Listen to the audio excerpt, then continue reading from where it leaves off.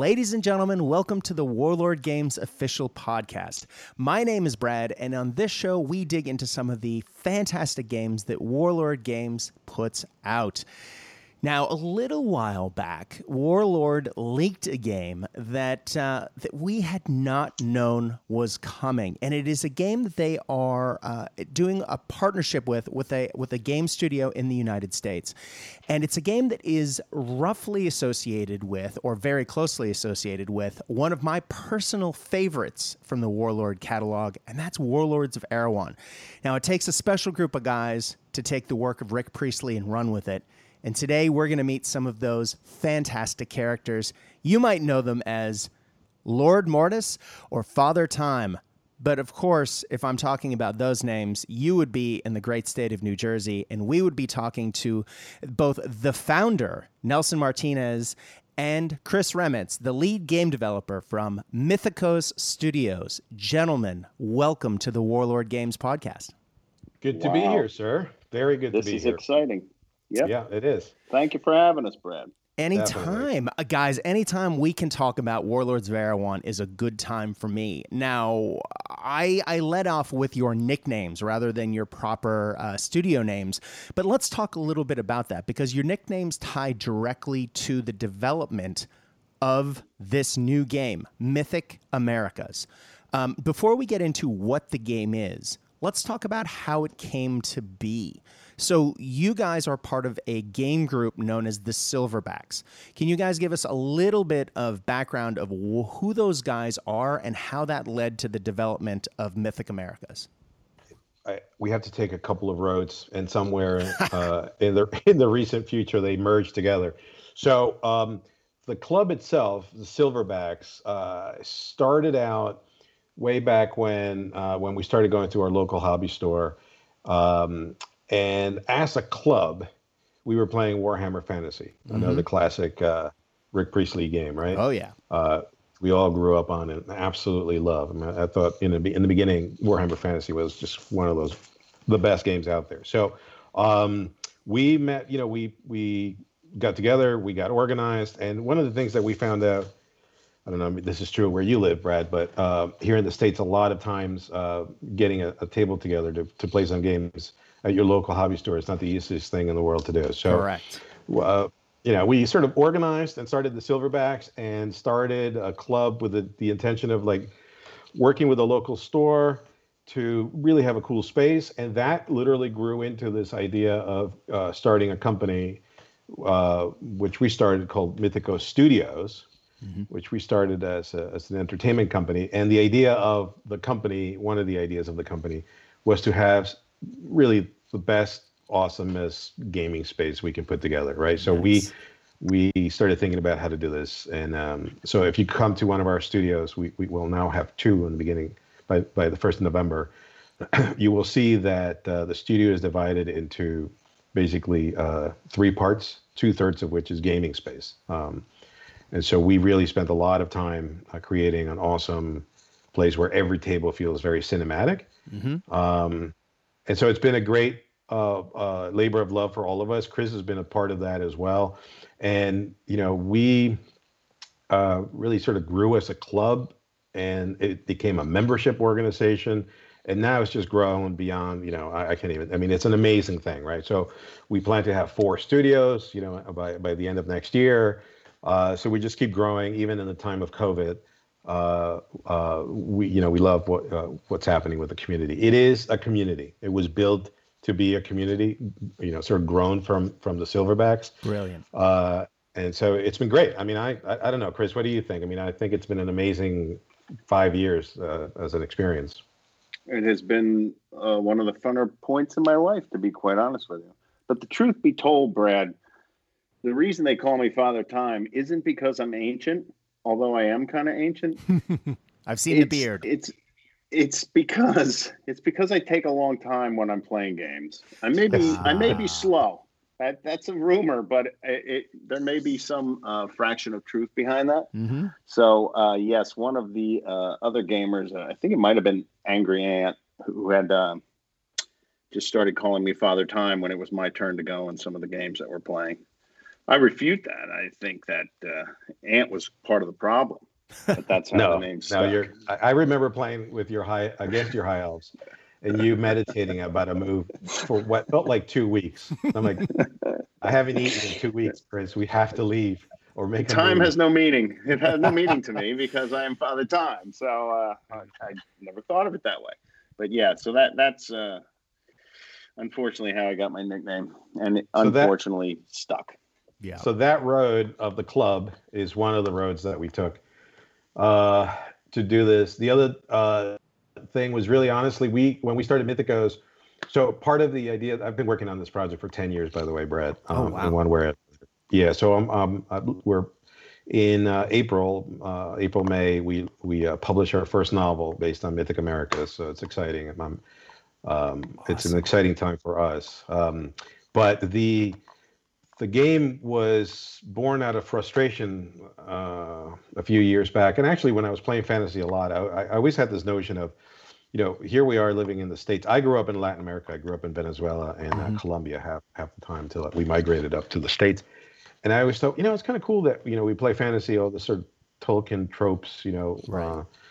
Dwarves and elves and orcs and, ogres and trolls and all this other stuff. And I go, we live in America, and the Americas have amazing mythology. Right. And it's incredible stuff, right? And if you really you don't have to scratch the surface too hard, and you find incredible things. And I thought, how come nobody's really sort of put this together in a cool, fun way that sort of plays to our strengths, the things that we love to do, which is tabletop gaming, right? And then, Father Time and I are also both very big history fans. So we have the advantage of, playing Bolt Action or Cruel Seas or Black Seas or, Blood Red Skies, and we thought, well, here are two things we love: this sort of America's mythology and our historical gaming. So there you go. It's Mythic America's combining those two passions, and we needed a gaming system to make it happen. So we started, talking about, and we can talk about that in more detail later. But honestly, we were playing Warlords of Erin, which I particularly love, just because I think it's an awesome system. I mean, Rick did a great job in creating just an incredibly solid foundation, and I think a very balanced gaming system. Agreed. So we thought, geez, I mean, why reinvent the wheel? We can work with Warlord, make this game built on the foundations that Rick already put together, and then just make it Mythic Americas. And so that's what we did. That's how we got here. I think one of the things that's also so much fun for us is not even the myths, but just these various indigenous people of the Americas. I mean, when you're talking about the Aztec or the Maya or the Incans or our own Native American, tribal nations, Indians, North, South, everyone, here loves them. And they're also very mysterious, and there's just haven't been any games that really explore that space a lot. I mean, you'll see Aztec models every once in a while, but no one goes down the road of understanding, exactly how these people live, but more importantly, how they had battle, how they combated each other. And then when you bring in that each indigenous faction's mythical monsters, it's just such a rich environment to work with. And fun. Everybody's really enjoying it. I mean, I think, Brad, this is, for me, it's a highly personal thing in a way, because I grew up, like I said, I grew up in Venezuela. My grandmother on my father's side was from indigenous origin, 100%. And so I lucky enough to have grown up in a household with a lot of non-Catholic mythology, as it were. So a mixture of both, right? So we all grew up Catholic, but we grew up with what I guess nowadays in the States is maybe it's got some the term here that we use is Santeria, which is kind of a mixture of Catholic beliefs with African and native gods and So that was kind of my background as a kid. I mean, I remember as a kid growing up when I used to spend summers in a farm in on the border between Venezuela and Colombia, and This will tell you how old we are. So in this farm, there was literally an outhouse, right? So you had to go to the outhouse, and when you were the little one, all your cousins would tell you that La Llorona would get you on the way to the bathroom, basically. And if you're familiar with La Llorona, she's a sort of a kind of a banshee, really. That's what she is, right? So you'd be terrified trying to get out to the bathroom. So, and then you sort of grow up with these incredible mythologies that when I came up to the States, I'm like, well, it's almost like the movie ended and all the characters in that movie I didn't get to see again so many years later. So that was my background for like wanting to like really bring this to the fore. And then Chris jumped all over it. He's like, oh my God. I mean, then he brought up things like, the Wendigo and all these other, in Jersey, it's the Jersey Devil, right? Which is, it's awesome, right? It's a freaking horse-headed, bat-wing, deer antler, creature. It's like freaking insane. So that, with all of that background, I think it feels nowadays, it just feels natural to kind of, when we sit there and we pull out the models and we're like, wow, this is really the mythology that we here in the States and in South America, Central America, that we're growing up with. And it would be a fun way to, my job, I think, my only sort of real job that I think if I could do this as a, just from a personal point of view, I would feel very successful. Like if I could, with this book, working with Chris and the Silverbacks and Warlord, if I could have the book give you an itch, like a mental itch to want to look further into Incas and Maya and Aztecs, but not like the cliche stuff, the nations, like not the stuff that, the kind of generalization stuff. These are incredible cultures, right? I mean, I get very passionate about it because it just, I think they've been overlooked by so many people because, it's, I don't know why. I don't even get into sort of cultural theories as to why that was, right? But at the end of the day, they're incredibly rich. So my job is to give you an itch, not a rash, an itch that you want to just scratch by doing a little more research. And so that's really, I think, what that game, and then of course you're having a good time playing the game and you learn something about some incredible cultures. I think what you guys have done is really amazing. I mean, the whole purpose of Warlords of Erewhon, I mean, Rick's the purpose for that game, besides being a fun retirement project, is to create a game that will allow you to pull any toy out of your toy box for your fantasy game. But even then, some of us have written sci-fi lists to use old sci-fi models. But it's to be able to use and field all of those unloved models from old game systems, pull them out and play with them, or use models that you're currently using for other game systems and put them on the table and play with them. And it's the ultimate open sandbox game, especially when he published the point values for all of the rules and the stats of the game. So you can literally create your own army lists or units to go with other army lists if he hasn't provided the unit that matches the models that you own.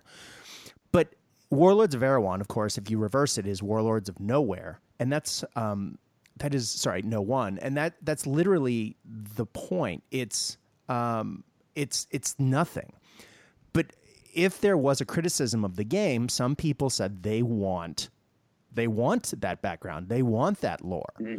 Well, you guys have done that. You've taken, as you said, untrod ground, really, in the gaming world, and you are taking just these rich stories from cultures that go back hundreds, thousands of years, and you've pulled it into this wonderful game that, as you say, is balanced and has been play tested and is run through, and you've added all of those elements, and now presto, you have, in my opinion, the formula for a great game. Now, I can't wait for this to come out to play it myself. But let's talk a little bit about specific, though. Mythic Americas is the game setting clearly is in North America. Or South America. It's the Americas, I should say. And we have 4 main factions in the game, and that will give people a taste for the universe. And that is, we have Aztecs, we have Maya, we have Incas, and we have the tribal nations, Native Americans, that as we would refer to them in North America. Now, guys, give us an overall sales pitch, elevator speech for the universe of Mythic Americas beyond the very broad generalization that I've thrown at you. Chris, do you want to start?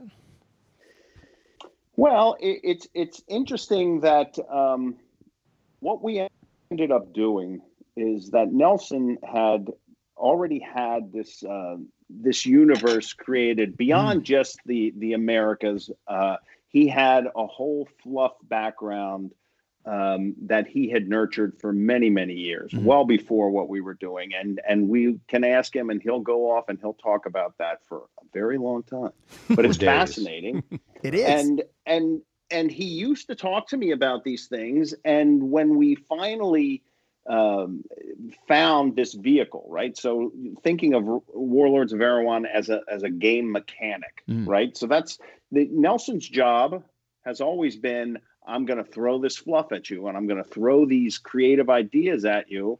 And then my job was then to say, okay, now how are we going to take all that and overlay it with the Warlords of Erewhon core rule set and still keep the uniqueness of the Americas together.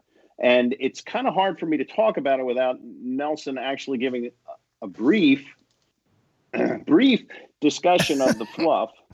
So that okay, happy to do because that. Well, I think you need it. I think you have to understand the way and everything that supports the way. Now give an elevator speech of the way. A very long elevator ride, right? So I'm going to try to make it a 20-story elevator ride instead of 2,000 stories. Look, bottom line is there's a couple of things to keep in mind when you're doing something like this. First off, if you remember, my background is that I do have a connection to at least this culture, right? So or some of these cultures from the point of view of my upbringing. So I'm sensitive to making sure that we're not treading in places where we shouldn't be, right? And things that we shouldn't touch. And so I'm very, very sensitive to that. And, and so is Chris and everybody in the group is. So, but I do the initial idea and notion is still the same. I want to create that itch for everybody to learn and appreciate and really grow to love and respect these cultures. And I think that could only lead to good things, right? So exactly. In order to do this, I felt like we needed, 10 years ago, I felt like I needed some kind of theater of the mind place to put these actors in, okay? So that we weren't using a religious motif, we weren't using a specific religion or a specific belief. We were simply pulling interesting characters, interesting historical groups, interesting, all of these mythologies are interesting, by the way. There's not a single one that I go, well, that's passé. I've seen that before, right? And exploring them in a different kind of way. So the way we did that was by creating this notion, and you also have to keep in mind that my sort of thinking on this is that it's going to go beyond the Americas, but we can talk about that a little further down. But the idea of setting this theater where these players could play had to have some kind of background, some kind of understanding, something that felt universal to us today, but still allowed for these ancient peoples, ancient mythologies to feel like they fit within that space, right? So the concept of balance is at the core of what this game is about, right? So balance between life and death, balance between all of us and life on Earth, and between chaos and non-chaos, that kind of stuff, with the chaos of change and all those things. So balance was kind of a key component to the background, to the fluff, and then there's a controlling force to this balance, which is the One. The One is this entity. Let's just call it the One is everything and all, right? It's not God per se, but it's just existence in the universe, and we can go deep into the One. But let's just say the One is kind of if there is a religious feeling to this at all, it's this idea of an overall controlling entity that controls all of the universes and multiverses and this universe and this Earth and everything, but it's not, right? So that the One with the balance leads to how do you live in a balanced way? By following the way. And the way is kind of the literally literally that, the way to live within this, to achieve this balance. Mm-hmm. And then all balances need two sides, Right. in the simplest forms, right? And so the two sides that I felt were kind of key to the story was one that had to do with chaos and change and constant change, natural change, right? That's throughout the universe, and so that we call the ever changing, Mm-hmm. and that's a faction, an umbrella. It's not a faction, but it's really an alignment that allows for us to say there's a way to follow the way to Mm-hmm. reach balance that is really within this realm of constant change, and then the other one is the ever living, and the ever living, as the name would suggest, really deals with the nurturing of life, whatever that life may be. It doesn't have to be human life. It's just all life, not just on Earth, but just all sentient, thinking, feeling, soul possessing creatures. And that goes down to the smallest microbe, right? Right. So those are your big umbrella players. Within this background, then now you can start inserting factions. You pretty much insert any faction at any time of any time period within this concept, and so that's what we sort of put as an overlay onto the game. So it's really important to understand that in this game there are two key components. There's no good or evil. Those are things that any of these factions, ever living or ever changing, can do evil things or can do good things. But there's no one side that's good. There's no one side that's evil, right? In the way we sort of all grown up with the rebels and the Galactic Empire, right? Right.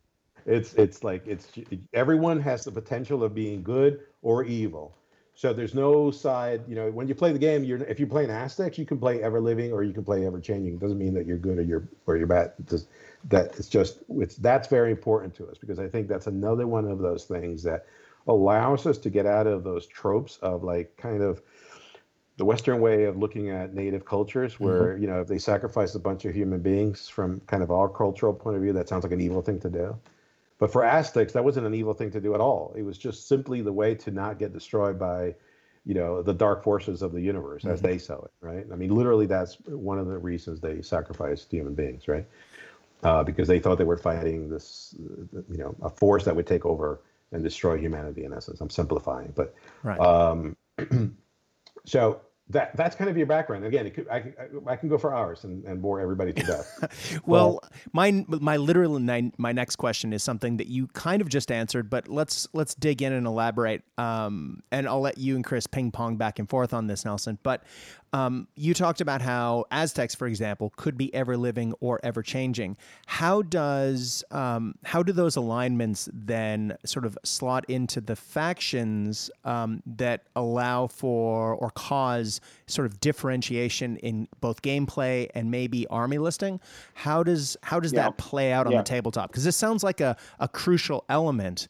How does that actually? Absolutely is, Brad. And part of it, I knew how important this concept of ever living and ever changing was to Nelson, and the fluff and the background. And one of the challenges that we faced, the whole team, when you're trying to take Warlords of Erewhon as a game mechanic, is to say, all right, now how do we inject this dichotomy, this ever living, ever changing into the game? Right. And we did that by adding essentially overlays onto Warlords of Erewhon rule set as it exists. So the game play is exactly the same as Warlords of Erewhon. We did nothing to change rules. We respected what Rick had done. We respected the balance of the game. Where we thought we might be able to add more was, first of all, in the scenarios, because the scenarios that are in the book are pretty straightforward. Right. And the idea of a win condition was very straightforward, mostly on kill points. And what we started to think about was, boy, if there would be a way that we could, make it a little more of a objective-based game as opposed to just a armies clashing and kill point game. And so we got really caught up in that. And it ended up evolving into 3 different changes in the mechanics, and then one change in the army building aspect of it. So from a mechanics we replaced all the scenarios, and we replaced them with what we call rituals of the way. Mm-hmm. And those rituals are essentially more robust scenarios that actually have point scoring win conditions within them. Nice. So you sit down and you say, okay, Nelson and I are going to play a game. He's going to be Aztecs. I'm going to be nations. Let's decide what our scenario is. And you try and make it random. It doesn't have to be, but you randomly pick a scenario. Okay, mm-hmm. Now we know what we're fighting for. But on top of that, to add another element of objective play, we introduced what we call the devotions to the way. Now, this is when you start injecting the ever-living and ever-changing, because there are actually 8 different devotions for each side. So there's 8 ever-living, 8 ever-changing, and what those end up being are secondary objectives to the game. Nice. So you have this overall scenario, the ritual that you both know what's going on, you both know it's very open, and now you have these secondary objectives where you get to choose one from a group, right? You deal some, there are cards involved now, you deal some, you pick the one that's appropriate for you, you don't have to share it, so now you have a secret secondary objective, so now you have these multiple avenues for scoring points, and the devotions are tied to the way. So when you're creating your army, you have to start thinking, all right, I prefer these objectives for the army list that I'm building, so I'm going to be ever living, or I'm going to be ever changing. And the third overlay to the mechanics was what we call the blessings. And these are also driven by the ever living or ever changing. So whatever alignment you choose, you're going to have these blessings available to you. And essentially the blessings, you can think of them as a hand of cards, if you will, mm-hmm. but you'll get 6 of them. There are multiple ways to get these different cards. Some of them are specific to the box set. Some of them might be specific to monsters that you buy. So you can collect these cards, but essentially you are going to pick 6 for your game. And you are allowed to play one of those cards during a turn. One and only one, and once you play it, it's gone. And they act kind of as cheats, right? They let you bend the rules while you're playing. And so between, the ritual, the devotions, the blessing, these are all reasons for why you might decide to choose ever living or ever changing. And then the last thing that we did was to make the spells very specific to the factions. So we recreated spells, and the spells are actually split between ever living and ever changing. So if you're ever changing, you get a certain amount of spells for your Aztecs. If you're ever living, you get others. And the intent was to have reasons for army building differences, to have reasons for playability differences. Right. And at its very simplest form, you can look at the game of resources, right? Because all these mechanics have resources involved with them. Mm-hmm. And you look at the ever living, and most of the time you look at them as a bolstering. Sometimes it's buffs. I mean, that's very open, but it's not necessarily always buffs. It's how do you bolster your troops' ever living perspective. The other side of it is the ever changing, which is how can we disrupt what's going on, whether it's disrupting the enemy's troops or disrupting the enemy's plans. Right. And those are the foundational mechanics that are kind of supporting that ever living and ever changing. So yeah, there's a lot going on. Sounds sounds like it. Yeah. I can distill it into a kind of a simple. So look, if you remember balance, so we all think, I think all of us on this call think that the rule system for Warlords of Erewhon is a very balanced rule system. And I think that's a testament to Rick's brilliance, right? Agreed. So if you believe that, as we do from experience, from having played the game a lot, right? Then that coincides with the fluff in the game, which is all about balance, right? Mm-hmm. Then, which is maybe a coincidence, maybe not, but the idea that maybe the idea that balance is important makes you think, like Chris said, if you make it just about victory points, kill points, it tends to. We all played many different games. It tends to lead to making very specific, very meta based armies that are just designed to maximize what the army is good for, and it can make for a very frustrating game, right? So yes. one of the ways of doing that is to create add layers without creating complexity. And the way to do that is by trying to create a number of simple steps to follow that give you a primary objective, which is there's two sets of objectives: primary objectives and secondary objectives, right? And the balance of the way are the primary objectives, and those are universal objectives that both players are gonna follow, right? So that balance of the way are kind of your just standard primary objective that you have to certain things that you have to achieve within that objective. Then there are devotions to the way, which are secondary, but they're different for each player, and they're randomized, right? And this is kind of key, because if you remember at the beginning of this game, you don't know what side you're going to be under alignment, because you pick ever living or ever changing randomly.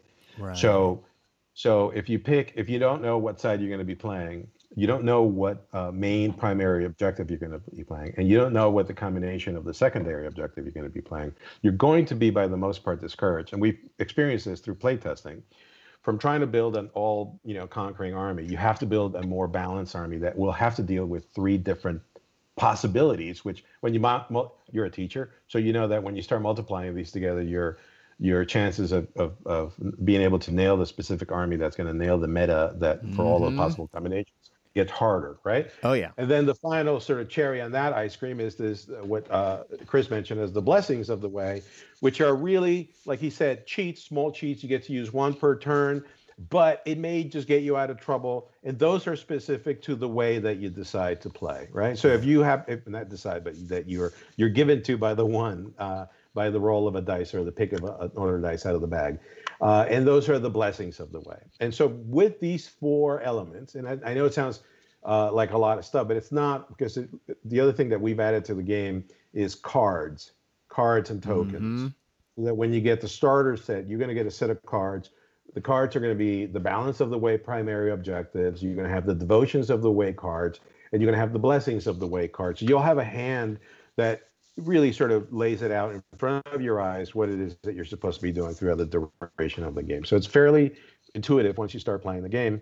So that structure those are the pillars. The game has really taken those awesome foundational rules and then added what we think is a great sort of much more strategic portion to this game. So you'll see the scenarios are a good chunk of the book, because we think it's important to make it a much more strategic, kind of mind-bending game that you really have to think about, right down to the armies that you put together. Well, I'm loving the sound of this. As I said, maybe I just said it before we started off air, but in 2019, I think I played more Warlords of Erewhon than literally any other game. And having played a lot of it, and I'm unapologetic. I love the game system. I love everything about it. But there aren't a lot of scenarios in that game. And so I've played all of the scenarios in that book several times at this point. And I'm a scenario guy. I like my narrative. I love playing out situations on the tabletop. It really helps to, I get lost in the immersion of it. I really enjoy it. And for that game, you need to have sort of open-ended scenarios, because you don't know what you're putting down on the tabletop because of the nature of the game. It is that open sandbox game. But what I love with what you have is you've narrowed it down, given that you have specific factions and you have this universe that you're putting the game into. But more to the point, with primary and secondary objectives, you really are increasing the replayability of those scenarios by adding different elements. You can play the same scenario again and again, even though the primary objectives may be similar or the same. By adding secondary objectives, you really are changing the way those scenarios are played out. And it really does both add to the narrative on the tabletop and the cinematics, but you're also adding to the replayability and the differentiation between games. That's exactly right. and one of the things that I really enjoy about playing the Mythic America version is that, I mean, if you've played the Warlords of Erewhon as much as you say, you know how bloody it is. I mean, when units meet, it's rare that many survive, and you're certainly rare that you're going to survive more than one or two. And when you're playing with these objectives, now all of a sudden, you could lose your entire army and still win the game. And I love the fact that you have that option, that it's not all about who you kill or how many you kill. It's about getting those victory points through the objectives. Exactly. Just makes for a tremendous amount of variability. And it also lets us write new primary and secondary objectives. And as you go through, the game, even the initial factions, and there's going to be 8 total factions within Mythic Americas. And we can tease some of those. Oh yeah. But when you get into the game, the monstrosities will bring in their own blessings. Right. So if you think about monstrosities in this game, so we're all familiar with, if we're not familiar with Warlords of Erewhon, you have your warrior sized troop, basically humanoid human sized troop, right? Then you have beasts, you have swarms, you have monsters, you have monstrosities. In the original game you have chariots, and then you have artillery, right? So in this game, our monstrosities are not just random monsters from the woods, right? They're mythological creatures that have a lot of power within the mythology of these various factions. So we thought it just makes sense if an Ayar, which is a corpse-throwing Aztec, creature raised from a bunch of dead things on the battlefield, is this big spiritual beastie is on the field. We're guessing that he's going to have some kind of benefit to the faction that he's fighting on. So each monstrosity will come with its own blessing. So now, as the game progresses, we'll be able to publish different scenarios, primary and secondary. So different balance of the ways, different devotions of the ways, and different blessings, and really make sure that when you show up to the table, you better show up with the force that can handle fighting under one of these alignments, and also whatever the one throws your way on the table. Right. And that's I love that aspect of the game, because the rules, we didn't have to mess with the rules. There's a couple of things that we did modify within the rule system, and Chris can talk a little bit, but we're talking about clarifications. The other thing we should say is we took all of the FAQs that Rick had put together until the final moment that we sent this book to printers, and included them in the book. Brilliant. So you can pick up this version of Warlords of Erewhon and literally play your Warlords of Erewhon. It will have all the FAQs, and it will have all the sort of tweaks that needed to get done, the cleanup of the rules. And by that, and I don't mean that as a criticism, I just mean that there were places where there was some confusion, and there were some things that the community had discussed, like shooting through your own guys, right? That's something that we felt needed to be clarified, and so we did that in the book. Brilliant. And we did remove certain sections from the original Warlord of Erewhon's book, but we are including those, and we will, for the time of release, you'll be able to pull those out of as a PDF form out of our website. So when you go to mythicamericas.com, you'll be able to download the 2 sections, and they're three. Well, they're in essence 3 sections, right? And Chris, you want to talk about the 3 sections we pulled out? I don't want to keep. I hope I can remember the 3 sections. Well, I'm quite sure that one of them was the artillery stuff, and for obvious reasons, right?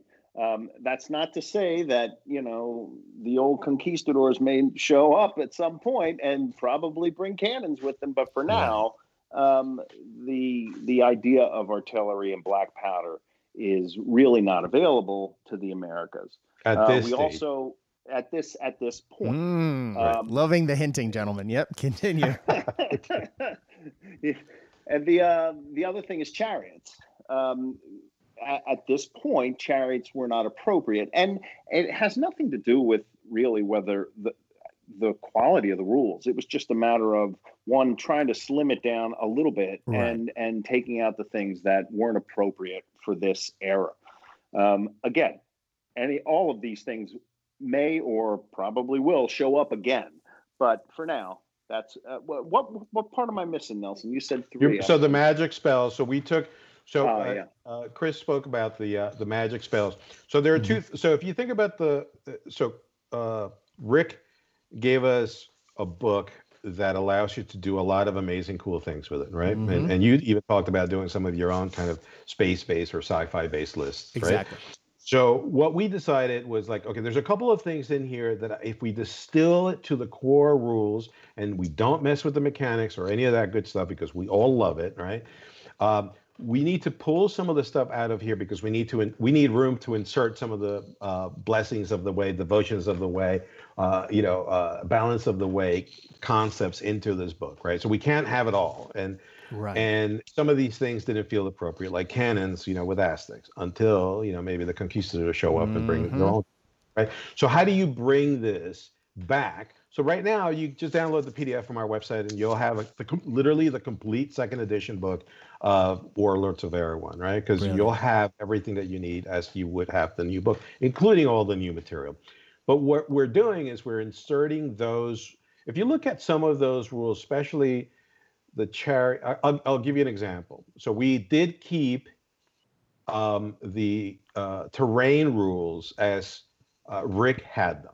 Right. But one of the things that we found out, and I'm going to use that as an example because you can do the same thing with the artillery rules, but we chose to keep the artillery rules to themselves as a PDF on the website. If you look at the terrain rules, they're very detailed, right? They're super, super detailed. A lot of us players love that extra layer of detail. A lot of players don't. Yeah. So we asked a lot of folks about, if you ask 20 gamers, they'll give you 20 different versions of. Yes, they will.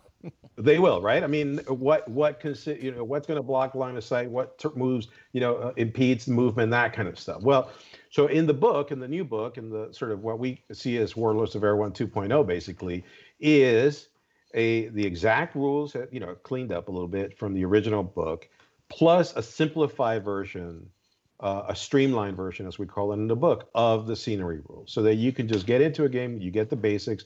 It's still fairly thorough, but it's not, the 5 pages of scenery rules that we have in the original book. You can choose to go with those original, they're in the book. You can use them, but we are giving you a simpler version of the scenery. So it just slims it down. It makes it a little faster moving when you're setting up the table, right? So that's what we're talking about. It's funny, Nelson, when you're talking about the scenario, because we were doing play testing, and we did the play testing ourselves. I mean, we enjoyed playing the game, but some of the newer folks to the, I won't say tabletop miniatures, but to the army style of tabletop games, really would have trouble with the scenery. And they kept wanting to put rules around how much scenery putting out. Let's go back and forth about putting scenery in. And the ones who are more veterans to the tabletop armies were kind of like, well, can't we just set it up and agree to it and then pick a side? It was just funny how that scenery, pretty much until publishing, was always a point of contention among the play testers, and I think we got it right. Let's just simplify it, keep the complexities there if you want, simplify it, and still make it more of that. Let's set up the scenery to something that's fun and thematic, and then we can pick sides so that there's no advantage. Yeah. Right. Well, gentlemen, we have been talking an awful lot about the similarities and differences between the games. So I'm going to jump in here with a couple of questions / observations about your version versus the original. Now, in Warlords, multiple order dice monsters, some monstrosities can have 2 to 3 order dice, and as part of their profile, and they have multiple, so they can activate multiple times during a turn, and that can make them, as a result, fairly powerful and very influential in how games are played out. Now, war machines are often a way to counter those. Now, I've noticed, for example, as you just said, that war machines and chariots are not going to be part of the starting factions in Mythic Americas. But I've also heard rumors that multiple order dice monsters are not as big a part of the game per se as they may have been in the original. How accurate is that statement? And is that because without the war machines, you don't have the direct counter? I mean, I know often a good way to get rid of those isn't war machines from lots of gameplay, but I know that is a particular counter that some people see. Chris, did you want to field that one?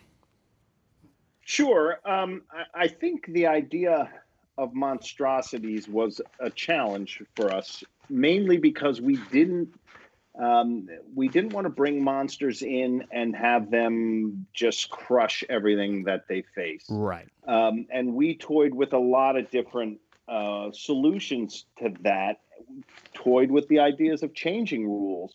When the dust settled on that, we kept the rules exactly as they are. It was nice that Rick had presented that change to the monster table, right, for the res above 11, I think it is, which we did inject into our rules and embraced. And we also like the idea of the degrading monster over time.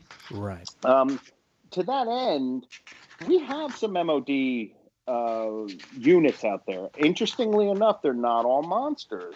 That's right. I'll let you chew on that a little bit. And so the monstrosities that are MOD, well, I should say across the board, the way we handled monsters was much more around the theme.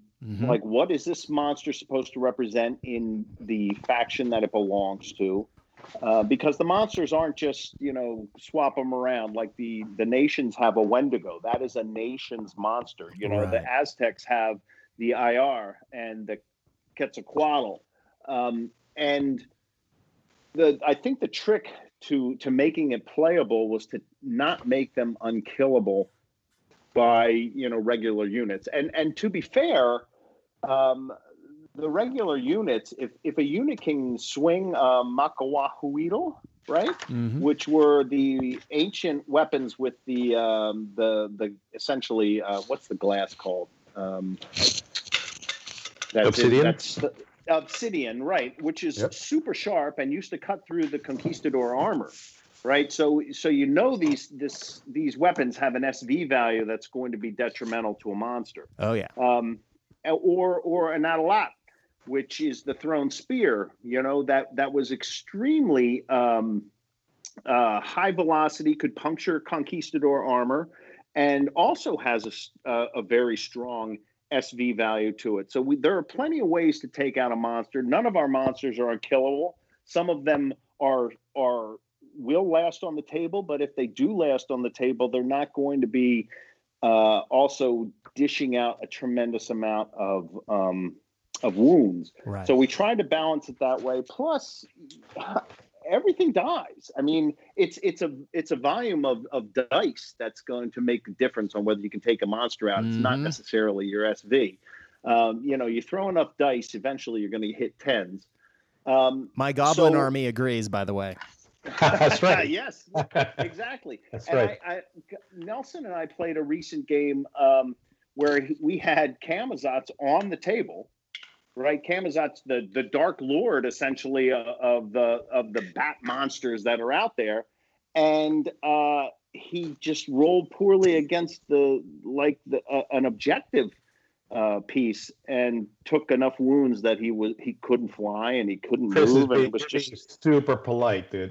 So, Brad, in the game, there's an objective that brings up these creatures. They could be, and we Chris and I decided that they were kittens, literally. Just they came up, these spirit creatures that came up in the objective. So I, thinking I was being a really smart person, sent my giant Dark Lord Camazotz over to handle this objective, because in this particular scenario, he could.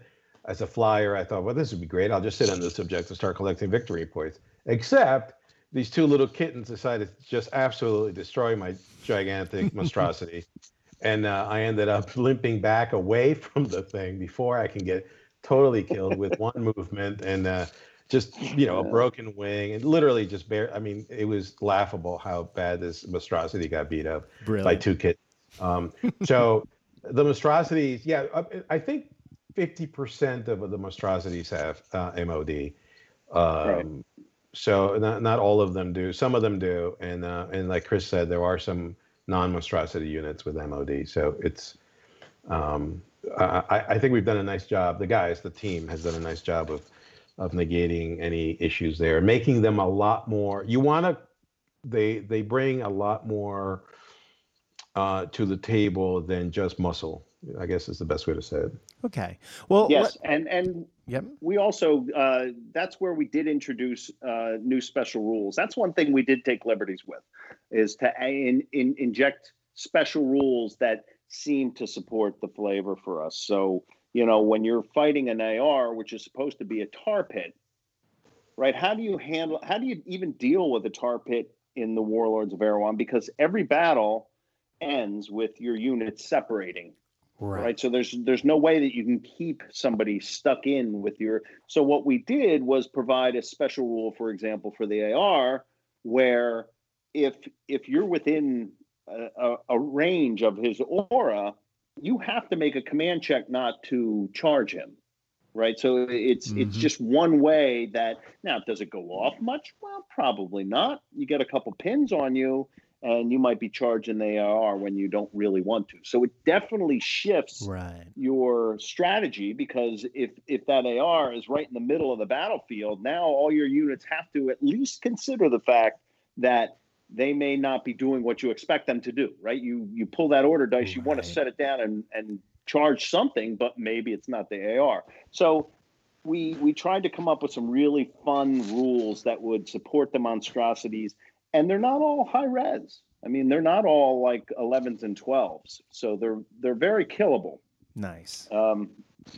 As a game player, as someone who plays Warlords a lot, that's great to hear. As I said, love Warlords, but sometimes chewing through some of those high res monsters or high res units can be challenging without particular tools. Right. And it's great to see that you've accounted for that. And that you want, I mean, it's a dice game, right? You want to have the randomness. So the fact that Camazotz could get mauled by the kittens was hilarious. It wasn't the strategy that Nelson was planning, but sometimes your monsters get lucky and they'll chew through a lot of stuff, and that's what they should do. Exactly. Sometimes they get unlucky and they die. They only have one wound. Everything has one wound, right? And there's no one, and I can attest to this because I've tried with these monstrosities, right? There is no monstrosity that's just going to come in, smash face, and then you're going to sit there and laugh with your evil laugh because you just won the game, right? And there's no monstrosity. It's like you're like, I destroyed you with my whatever, right? No, you really have to be. Monstrosities are heavy hitters. They can be magic wielders. They can be, like I said, corpse throwing monstrosities that are just absolutely abhorrent to fight against. But very few of them are simply muscle that are gonna, run in and decimate a unit. You have to be very careful and strategic in how you use them. They're still, don't get me wrong, they're still monstrosities, right? They're still, there's still these giant models on the table that are pretty intimidating. But you can't just go around thinking, I'm just whatever, this thing's just going to, mow right through your units, because it's not going to be that way. Right. And when you think, when we talk about taking out war machines, that may be true. But the fact that the AR is throwing corpses is pretty much the same thing as a stone thrower, right? Exactly. I mean, it's using the same rules. So it's just a more fun idea than a regular stone thrower. Those corpses can kill you. Oh yeah. They can. They certainly can. And cannons aren't gone forever. That I can tell you. That is right. Well, let's get into some specifics, because I absolutely know that people are going to be really angry if we don't talk about the factions. So let's talk a little bit about the 4 basic factions / army lists that exist in the beginning book. Now, you have said that there are more coming. There are up to 8. either in the works or having been developed. Let's talk about the first 4 because we've mentioned it a couple times, but let's dig in with a little bit more rigor, shall we? Let's talk Aztecs. Now, the Aztecs are fascinating in that right off the bat, when looking at the Warlord site and looking at the models for this, I'm getting a very heavy undead feel for this force, which is really cool because it's not only undead, you have a living component as well. Nelson, do you want to start with talking about the Aztecs and how they've come together as a faction? Yeah, I think it was, so for us, the Aztecs is a really interesting recycling story, right? So if you look at Aztec history, right, we all think that the conquistadors showed up and these Aztecs were doing horrible things on top of these temples, or that's what people think of, right? Well, it's a really, really, really complex history as to why sacrifices were made in a lot of these Mesoamerica cultures or South American cultures. You know, the Incas, you know, were famous for sacrifices. The Aztecs, a lot of these cultures were running human sacrifices. And let's be clear, they're human sacrifices. But it was a portion of their religious beliefs, and a lot of it had to do with survival, you know, bringing the rains or keeping away the dark forces, that kind of stuff, right? So in doing the research and looking at you know the sacrificial aspect of these factions, especially the Aztecs. Remember that there's no good or evil for us in these forces, and as we're using games, right? So you're not going to pick an evil force, and you know, you can do some pretty evil things on the table, but you can't pick an evil whatever, right? So there's no clearly evil force. So the Aztecs for us were really fascinating in that they have access to, based on their history, this fascination with death as being really at the core of a lot of what they did from a cultural point of view. We thought, you know, it seems sort of interesting that the Aztecs have all of these sacrifice victims at the foot of these temples.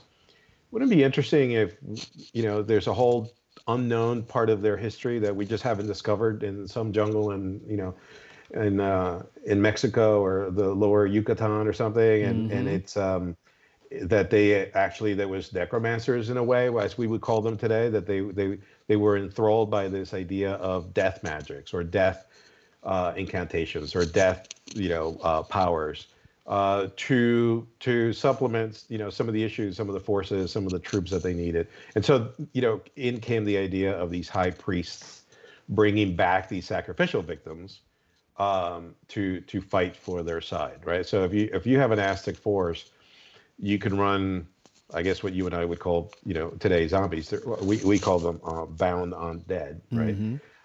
But they're always led by a living priest, a living leader. So that every unit might have some bound undead, except the bound marauders, who are like monster-sized undead creatures, which are pretty awesome, by the way.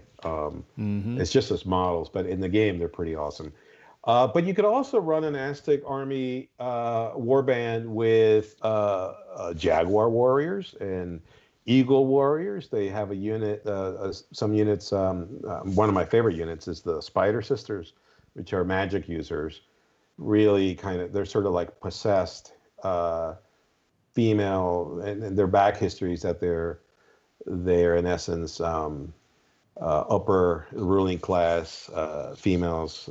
They're all sisters that have been possessed by some dark element from the nether regions of the Aztec culture, right? They're really disgusting, but they're magic wielders, right? So you can have an Aztec force that has a very heavy undead theme if you wanted to, or you could have a mixed force that has lots of undead troops with some awesome, really good hand-to-hand troops, monstrosities, and can really sort of balance it that way. But that's why I think the Aztecs that's their flavor, right? So if you wanted to pick a flavor, the Aztecs are going to be very adept at reusing troops that have died or sacrifices that have died on the battlefield.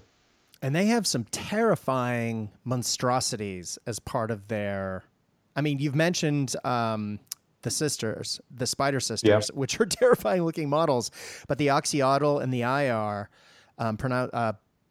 forgive my pronunciation. Quetzalcoatl. Yeah, sorry. They just absolutely amazing looking. Now, of course, these are based on, real myths. They aren't created by you, but they are, to see them in a model on the Warlord website. I mean, they are dynamic and colorful and terrifying, honestly, in a really cool and interesting way. The IR in particular actually looks like it's about to throw undead parts at you, / bodies at you. It is truly amazing. I think you guys have done a really good job of capturing what it would be like to actually see one of those, which is something that, sometimes, you don't get that terrifying feel looking at a model on a tabletop, but it is, the Aztec faction is properly scary and cool at the same time. Hint, I may be interested in them. Yeah, I love, and actually Chris and I we're going to be doing some battle reports. And so we're in the midst of painting our 2 personal armies, and he's doing the tribal nations, and I'm doing the Aztecs. One of the things to keep in mind is, so two things just as points of interest. So Quetzalcoatl's are like the conversation that we had about scenery, that everybody has an opinion on scenery. Well, everybody has an opinion on what a Quetzalcoatl should look like, right? So for us, Quetzalcoatl's we're part of Maya culture and also Aztec culture. So this is an interpretation of a Quetzalcoatl. We actually plan to bring out different interpretations of the Quetzalcoatl specifically. Oh, cool. Because, right now he's the way we've modeled him, he's awesome and he's great. But there are other ways that the various cultures looked at how Quetzalcoatl can present himself on Earth. So we thought it'd be really cool to bring in some different interpretations of what that model looked like. The IR is, in essence, almost a pure Mythic Americas creation, right? In the sense that there is background about, these sort of very dark, and if you look into Aztec, the afterlife and hell, their version of hell, I mean, you will be blown away by the cool stories and the cool things that go on down there. So Aztecs have all kinds of amazing demons. I mean, they have black goblins, these sort of dark spirits, and they have dwarves, by the way. They do have, hellish dwarves. I guess what they would be the old chaos dwarves from the olden days, right? Oh yeah. So it's awesome. But the IR is a creature of Mythic Americas in its interpretation, and we just thought it would be the amalgamation, the pinnacle of some of these high priests' creation. If they can bring up these sacrifices back to the battlefield, it'd be really awesome if one of them or two or a few of them could bring up these kind of corpses amalgamated into one terrifying creature. It is a corpse throwing beast. That's the best way I can describe it. Walks around the battlefield. It's a big slob of corpse parts stitched together. And not just people, not just human corpses either. Yeah, it's animals, all kinds of stuff. It's pretty awesome. And when it does hit, it's pretty devastating too. So monstrosities are a big part of actually all the lists, but they all have a flavor. Yeah. And the Aztecs flavor is they're good in close combat. They're good. They have good numbers. They have some good monstrosities, really solid monstrosities. Their magic is really good too. I mean, they're a really good all around. I mean, they're all good, but if you were going to start a warband that, I guess in the old way that you felt might be an easier warband to master. I don't know if this is the right thing to say, but this is sort of how I look at it from having played them all. I think the Aztecs would be in right up there in kind of a very sturdy warband to run. Also says the Aztec player.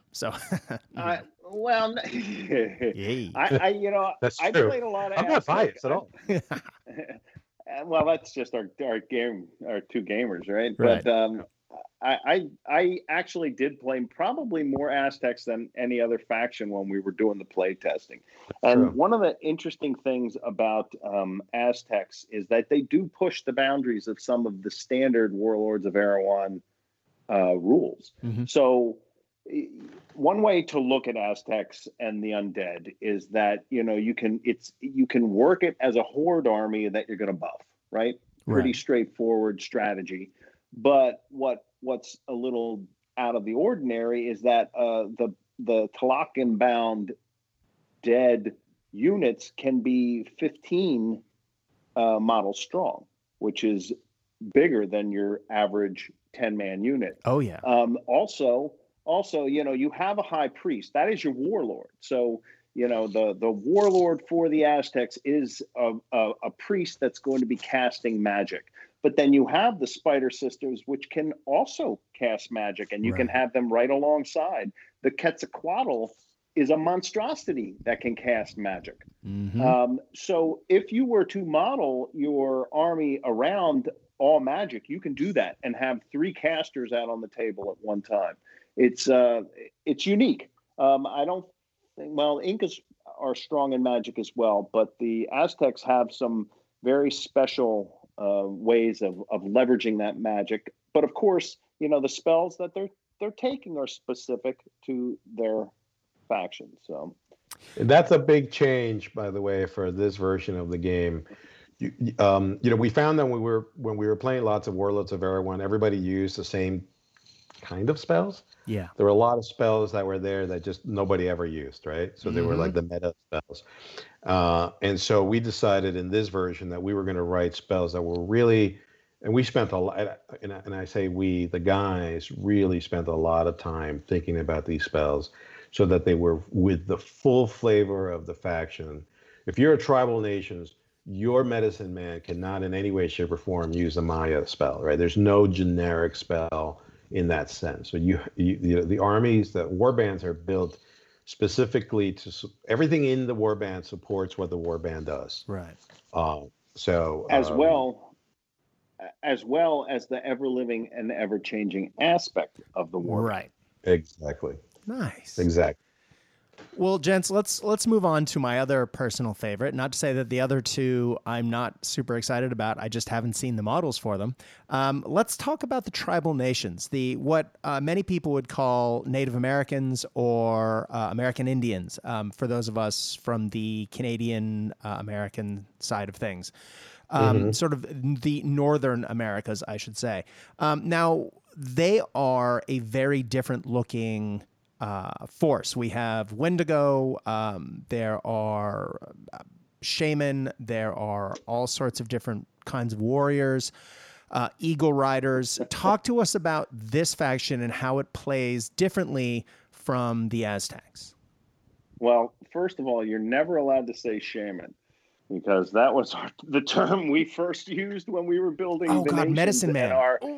And our resident Indian expert, Matt, who actually is part Native American, really dressed us down. And so it is the medicine man. Thank you. Sorry. And he is the sole. It's all right.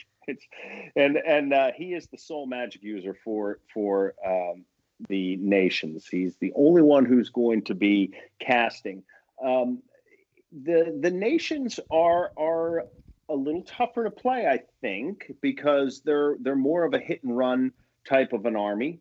You have to use the terrain to your advantage. They have several tricks up their sleeves that allow you to use the terrain to your advantage. So first of all, the entire army has woodsmen, so they're not going to be obstructed by woods. And the medicine man himself can actually create woods. That's an innate spell that he gets right out of the box without even paying for it. And so you can already see that you're going to be leveraging those woods. I think that's part of why we used to get those arguments about terrain setup in the beginning of the game. So you're using that to your advantage. You've got your Seneca archers who are going to be shooting. You've got your Mohawks. We've introduced a new weapon, which is the tomahawk. Actually, we've introduced a lot of new weapons for the factions. Aztecs have the Macahuitl as well, which is that extra, the obsidian-laden sword that has a high SV value to it. But the nations have the tomahawk, and what makes the tomahawk fun is that it can be used as an exchange of weapons, kind of like a spear. Oh, cool. Yeah, so if you have a bunch of Mohawks and they've got tomahawks, and you're going in to fight them, they're going to be throwing tomahawks at you on the way in. That being said, they hurt pretty hard. Which hurts. But that being said, the nations are not armored. They don't have a lot of armor. They never did, and so they're a little squishier. So you have to be careful. You have to plan your charges or who is accepting charges from the enemy. So you've got a sachem, who is your basic Indian chief who's on foot. You've also have a version of him where he's riding a war eagle, which is a fabulous model. Oh, that's an awesome model.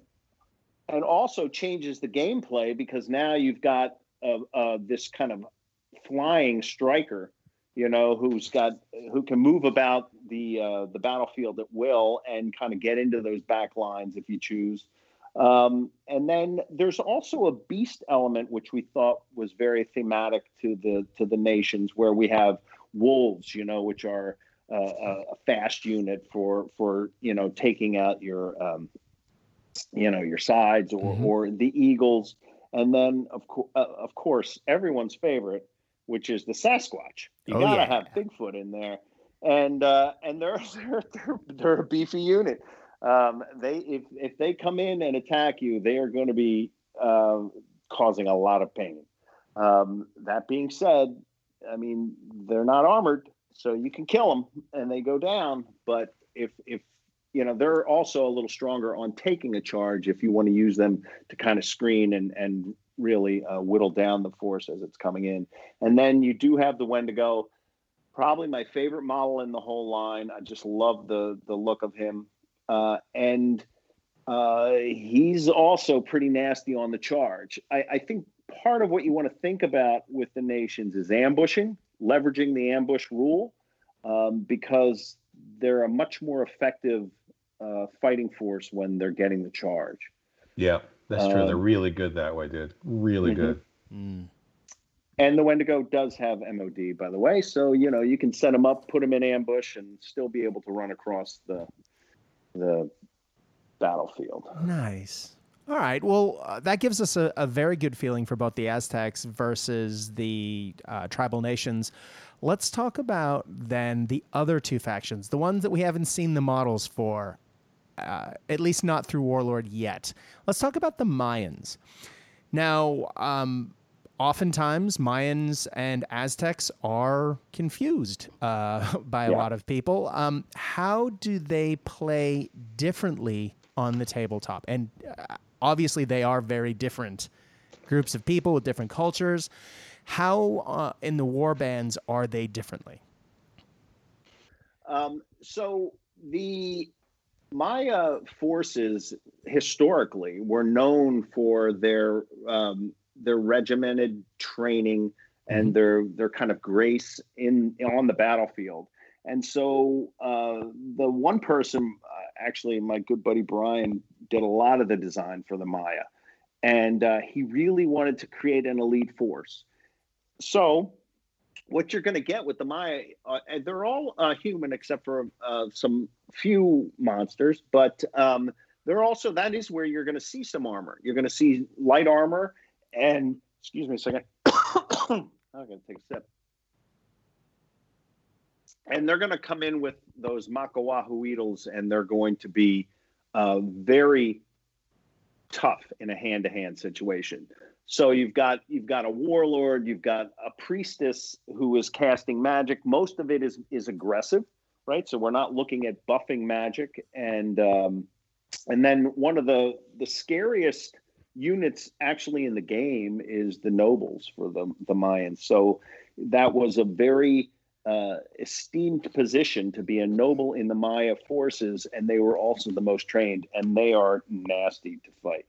And they've got standard warriors. They do have archers who can take the Atalat if they want to attack with that. That's a very nasty weapon to have thrown at you. It's quite different than a regular spear. And when you think of the history of that, where they'd have those launchers in their hands to give it the extra force, the models are pretty cool too. And then they've got some other monsters. I'm not going to get into every one of them. We already mentioned Camazotz, the Dark Lord, bat-like monster who fell to the kitty cats. But believe me, he's usually a lot worse than that. Right. So we like to think of the Mayans. They're one of our. They're expensive. They're elite. And you have to use every point correctly and strategically. But if you go into hand-to-hand with Mayans, they're normally going to come out on top. Now, I do want to dig into the Incas, but I want to take a couple of things you just said and sort of distill that into a quick question. Now, you have mentioned throughout that most of the entries for most of the lists in the book are human. They are generally human, and then there are some supernatural creatures and some other unit types in there as well, like you mentioned, wolves. But by having humans and by mentioning that the Maya can take light and medium armor, that sort of, I'm going to assume then that armor in high res isn't something that you're going to see a ton of in this game. Is that an accurate question? Absolutely accurate. You're not going to see any armor on the nations. You will see minimal armor on the Aztecs. I mean, obviously the hulking zombie undead aren't armored. They're actually fairly flat, statistically speaking.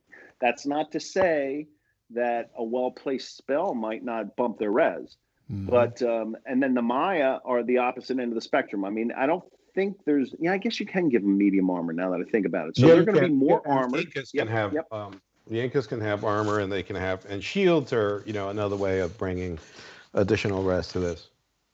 Correct. Right. Correct. So, the Mayans, you want to think of them more of that elite higher res kind of a force, but you're not going to get a lot for it. You're not going to have a lot of bodies on the table. Now, one of the things, and you mentioned the dwarfs before, Brett, and I'm a dwarf player. I'm a dwarf and a knights player, I guess, right? So. In the original Iron One. So you love the high res then. Yeah, exactly. So if you want to talk armor, that's my thing, right? And I think if there was one thing about the game that I always wanted to change was that idea a little bit, right? Now, the reason we don't concern ourselves too much about that is because the game is so much driven about the scenarios and the victory conditions. So Chris made a comment, which is very true, at the beginning of this podcast. And in some ways, you can lose your entire warband and still win the game, right? Because you've used your troops in a very strategic way to achieve those objectives, get to the most points. And at that point, it doesn't really matter. Obviously, it matters how resilient your troops are, but there are other ways of making them. There are other ways of making your troops more resilient, but that's built into the faction itself, less so into the equipment of each particular unit. Because what happened is, as we play tested and started adding units into the war bands, we realized that there's a trap in writing troops that are, and heavy armor or armor in a way is one of those things that can almost immediately skew your point costing of any particular individual model, because in the wrong, even a small difference in the wrong direction makes it for a very frustrating game for the other person to get through a bunch of dwarves, right?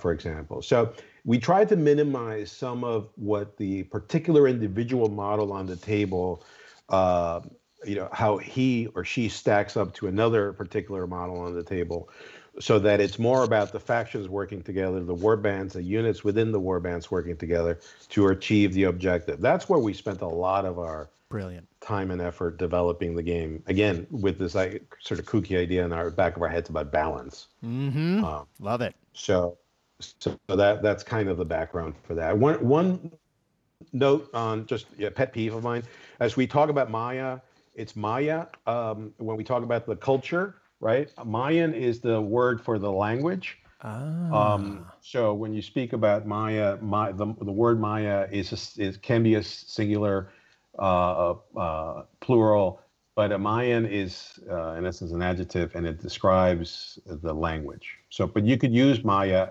as an adjective as well. So Maya calendar or Maya astronomy, whatever, right? So Maya is the proper term for the culture. In plural and singular, and then Mayan is the term for the language. The language. I embarrassingly did not know that, and I'm sure I've been getting it wrong. I apologize. 99.9% of everybody and anyone would not know that. And frankly, it's hard not to say Mayan half the time Right? because we're kind of We're used to it. we do Yeah. it too. Mhm. Yeah. So no, but no, Maya are and Maya has some beautiful models. The other thing is a lot of these factions. It's you can build like the tribal nations can have a very beasts creature heavy warband because they have. I mean, they have a medicine man, Sakama on foot, and then they have the Mohawk warriors, Mm-hmm. and then they have the Seneca warriors. But then they have eagles, they have wolves, they have Sasquatches. It's about a 50-50 breakdown on sort of non-human troops to human troops. Nice. Well, let's jump then to the Inca, because they, of course, another iconic race / group of people from South America, history and lore. Let's talk about them and how they differ then from the Aztecs and the Mayans. I just did it. The Maya. So the Incas is my personal favorite, right? Right. Just maybe because I grew up, on the foothills of the Andes. Mm-hmm. So the Incas are, in a way, more sophisticated. I don't know, it's a strange word to use for the warband, but they're very disciplined. They have shield wall. They're good. They have some awesome spells. Chris tasked me in the beginning of this project to be kind of we had leaders for each faction, right? Mm-hmm. And so Chris said, "You go do the Incas." I'm like, "Okay, I'll go do the Incas," because that's for all the reasons I just described. Right. So I came back with the Incas, and they were good, like really good, like brokenly good, right? It's everybody's like, "Oh my God, dude, you just got to tone that down." So they did. They toned it way down and balanced it again. But my most favorite thing about the Incas, I don't care if I could just play with one model and do one thing with the Incas, would be to cast the exploding alpaca spell. That would be the only thing I would want to do. Love it. So you can cast. I knew you were going to say that. It's so freaking awesome. You can just cast these spirit alpacas out into the enemy, and then they explode, and they do these awesome things to you, which from pins to kill things. But it is a very different warband. It's, first of all, I don't think it's represented on the tabletop. It's one of the least represented, I think, in any tabletop. The Incas, they don't get as much love as they should, and they're awesome. They have the models are gorgeous. There's you're going to see I think some beautifully sculpted models for your basic troops, and and there's nothing basic about the Incas, but they're very they're more disciplined. They feel, like I said, more sophisticated. I think shield wall also gives them a nice advantage on the battlefield, and they have some really good buff spells that aid in their shooting. Don't you say, Chris? I mean, I think in the beginning they were too focused on shooting. Now they're much more balanced where they ended up, but good all around. Much more disciplined warband than the rest of them. I think it's got a more army-like feel to them than any of the other warbands. That's true, and I think that the shields are historically correct again. So to have them have the option to form the shield wall is appropriate for the army, and it makes for an interesting play because that shield wall is a great mechanic, right?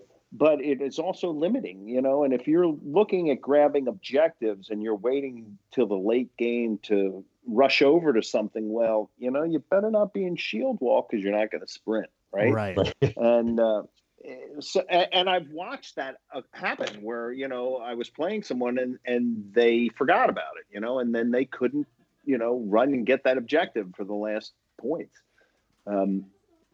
Yeah, I like that. And I think it's a very balanced force in that it does have good ranged, whether it's shooting, whether it's magic. They have those Aeless Warriors, which is an interesting new mechanic that we're introducing where, they're essentially throwing bolos. And if you're hit by it, you don't really get hurt, but you slow down a lot. And also historically correct for the faction. Well, guys, I'm sorry to say we've been at this for an hour and a half. We should probably start wrapping. That said, God, I could talk about this all day. I'm loving it, not only because I'm a Warlords fan and unrepentant about it, but this sounds amazing. This sounds like a whole new game. Just the universe, the level of depth. I want to go Google search half a dozen of the terms that you've used here, particularly around the weapons that I'm just not familiar with. I want to find out more about these obsidian daggers and axes. I don't even know, which is why I want to find out. But before we wrap, I would get things thrown at me if we don't talk about the future of the game and where it's going. I know a lot of times when games come out, people ask, well, is this sort of a side game? Is this one of those things that sort of fire and forget? It comes out, people grab it and then move on. Or is this going to be expanded upon? And you have hinted at this repeatedly already. There are more things coming. Talk to us about the future of Mythic Americas. So here's the cool part. Remember in the beginning of this, what feels like a long, long time ago in a galaxy far, far away, we talked a little bit about this notion of balance having to be a universal theme. Yes. Well, there's a good reason for that. So Mythic Americas itself is going to have 8 factions. And all I can sort of loosely tell you is that there's one sort of based on on the largest water feature on the South American continent. And in the jungles around it. There's one that's really kind of focused on the Caribbean. There's another North American faction coming, warband coming. There's one that's not from this, from the Americas necessarily. And then there's one that's really very cool, which is sort of an amalgamation of various groups within the Mythic Americas world. So you'll have a total of 8. The other cool thing is we will introduce specific groups within each faction so there will be campaign books and that we'll be putting out that will have new nations, tribal nations groups that will have new Maya troops, that kind of stuff, right? So that we're committed. This is a 5-year game plan as far as developing the game. So Mythic Americas is part of a 5-book rule set under the term of Mythic Earth. And so, this is why we've all sort of mortgaged our puppies and houses and cars, right? So we can focus on doing this and working with Warlord. We, Mythicos Studios, design all the miniatures. Warlord produces them all. We work with a lot of great sculptors around the world. And so Mythic Americas is the first of 5 books. There's going to be Mythic Asia, Mythic Europe, Mythic Africa, and then the final book is called Mythic Earth. And Mythic Earth really is the thing that encompasses all of the mythology around this notion of balance, and it's focused all on about Earth, right? So, but it's from the point of view of the different cultures around the globe, and all around this balance that we've talked about. Awesome. So for us, as a group, it's exciting as heck because one of the driving forces behind all of these books is the best way I can describe it to you is this idea that we want history is written by the winners, right? The victors. So there are a lot of incredible mythologies around the world that aren't necessarily the main tropes, that we're used to, even on a continental basis, depending on where you live on the planet, right? within each one of these places, Asia, Africa, there's an enormous amount of mythology and history that just doesn't get to the mainstream. And so we really want to focus on a lot of the stuff that you haven't seen from a mythology and a history point of view. So these different books are going to do similar things to what Mythic Americas is doing. And then we're going to wrap it up with Mythic Earth, which really is a way to allow for all factions to fight under this, in the way, under these two main alignments for balance here on Earth. And the fluff, we won't even get into that. But from a design point of view, it will give us the ability to now imagine, 6 to 8 factions per book, and the fun that we will have in the next few years, playtesting all of these factions, so that eventually, I know it sounds crazy, so that eventually Mythic Earth becomes one giant battlefield where you could have these this incredible scenes on tabletops of ever living and ever changing forces from all over the globe fighting for one big sort of attempt at either achieving the balance or ending the balance altogether. So that's our assignment, and for our focus is Mythic Americas right now. It will continue to be the focus through this year and next year. The goal is to follow up with one of the Mythic books, likely to be Mythic Asia. And so, it's not going to be a flash in the pan as far as we know. We will continue to design and produce the miniatures. Awesome. For years to come. I mean, we think that there's an enormous appetite for this, and the day we launched the game or announced the game, I'm not exaggerating, I had dozens of emails and texts and messages from people saying, "What about the Inuit? What about Vikings? They were in Nova Scotia."